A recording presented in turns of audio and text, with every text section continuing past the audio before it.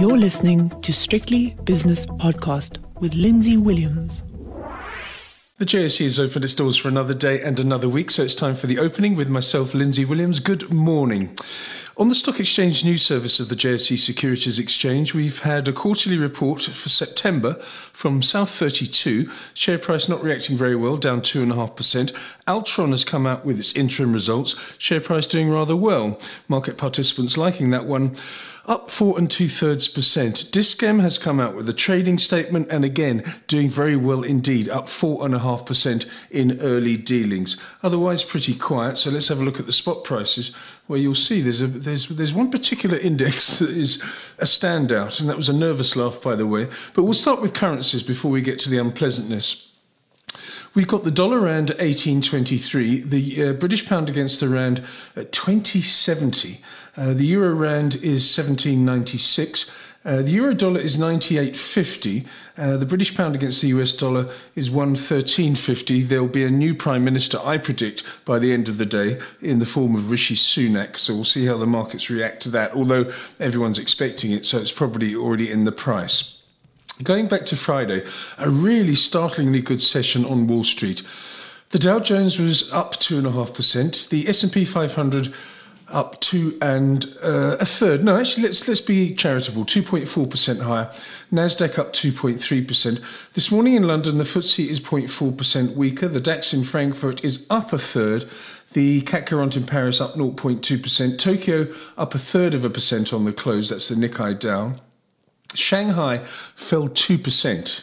And this is after the Chinese Communist Party 5-yearly Congress.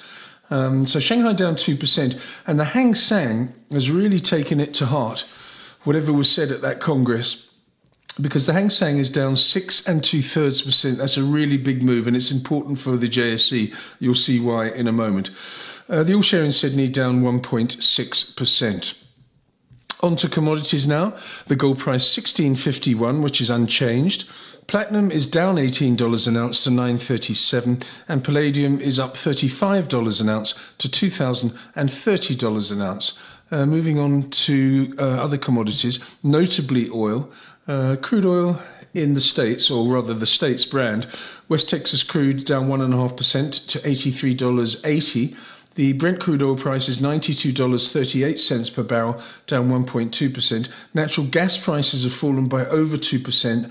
They really have collapsed, 4.85 now for natural gas. And other commodities, not much really. Coal prices down nearly 2% to $396 per tonne. The US 10-year Treasury bond yield had a hell of a week last week, but has gained some sort of stability. It's 4.15% for the 10-year, and that's a 6 basis point move to the downside, which means bonds are going up. As for the South African 10-year, also it was following its US partner last week.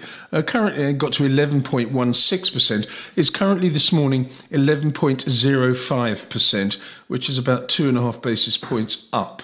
S&P 500 futures looking forward to this afternoon. Well, they were solidly in the green earlier on by about 0.75%. Now they're down 1/3% to 3,751. Bitcoin, what's that doing?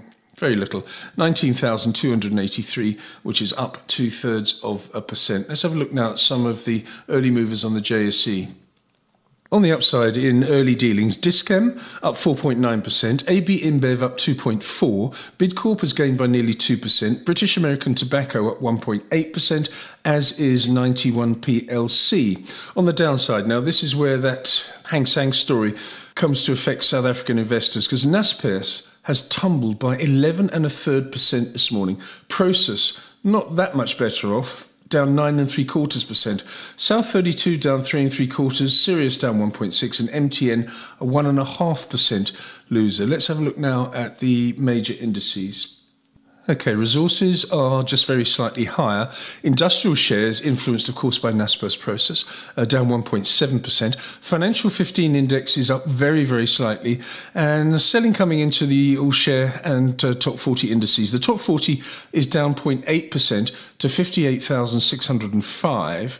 and the all-share index, the overall index, 65,168, which is a 0.6% loser. I'll be back later on with Shapiro World with David Shapiro from Sasson Securities and, of course, the 5 o'clock shadow, so please join me for both of those.